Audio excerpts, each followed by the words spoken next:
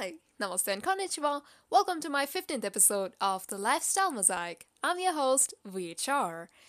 Let's just pretend that I'm posting this on the right time. This is Friday morning, 10 a.m., the usual time when I drop the second episode of the week. And this episode is going to be about how you can be your own boss for reaching that one big goal you've been rooting for. It can be any goal, and these formulas can make it a lot more easier for you, and that is the prime motto of my show. And I have 5 steps today on making the path of your dream life, starting off with a morning routine.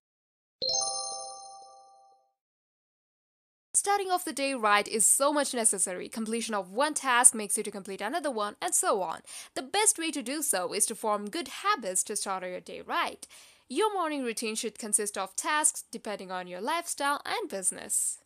Because if you set your task for morning according to your lifestyle and business, it'll make you focus on exercise, read a book related to your business perhaps, check your emails, or meditate. Whatever would give you a motivation is that should be included in your morning routine.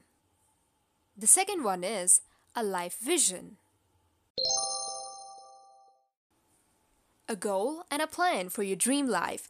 As everyone has their dream life figured out in their mind, it's about how you want to execute it now. For instance, Stacy wants to get a job in Beverly Hills and get a home in there, but how will she do that?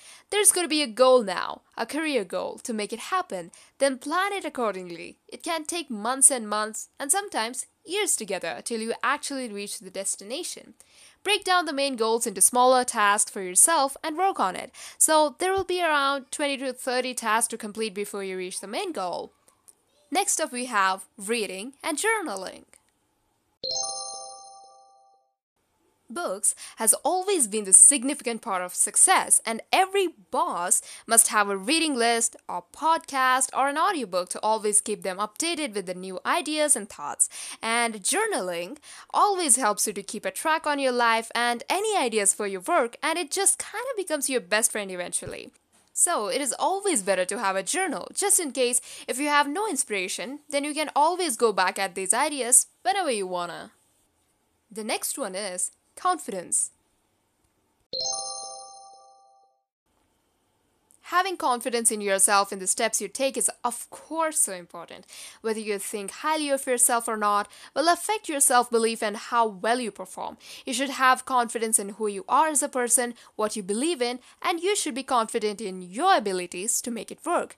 It's all about marketing yourself to the world. Unless you show people that you have it, no one is going to believe you too. You don't have to figure it all out, but one simple tip is to fake it till you make it. And having a success and growth mindset is the most crucial thing to success. If you don't have the right qualities, the right tools, that mindset lets you know you can grow and improve in certain areas. It's that same mindset that keeps you motivated when things don't look so bright. Having a growth mindset will keep you learning. It's that same mindset that will help you, fuel you to keep up with these tips to become successful. The last one is self-care routine.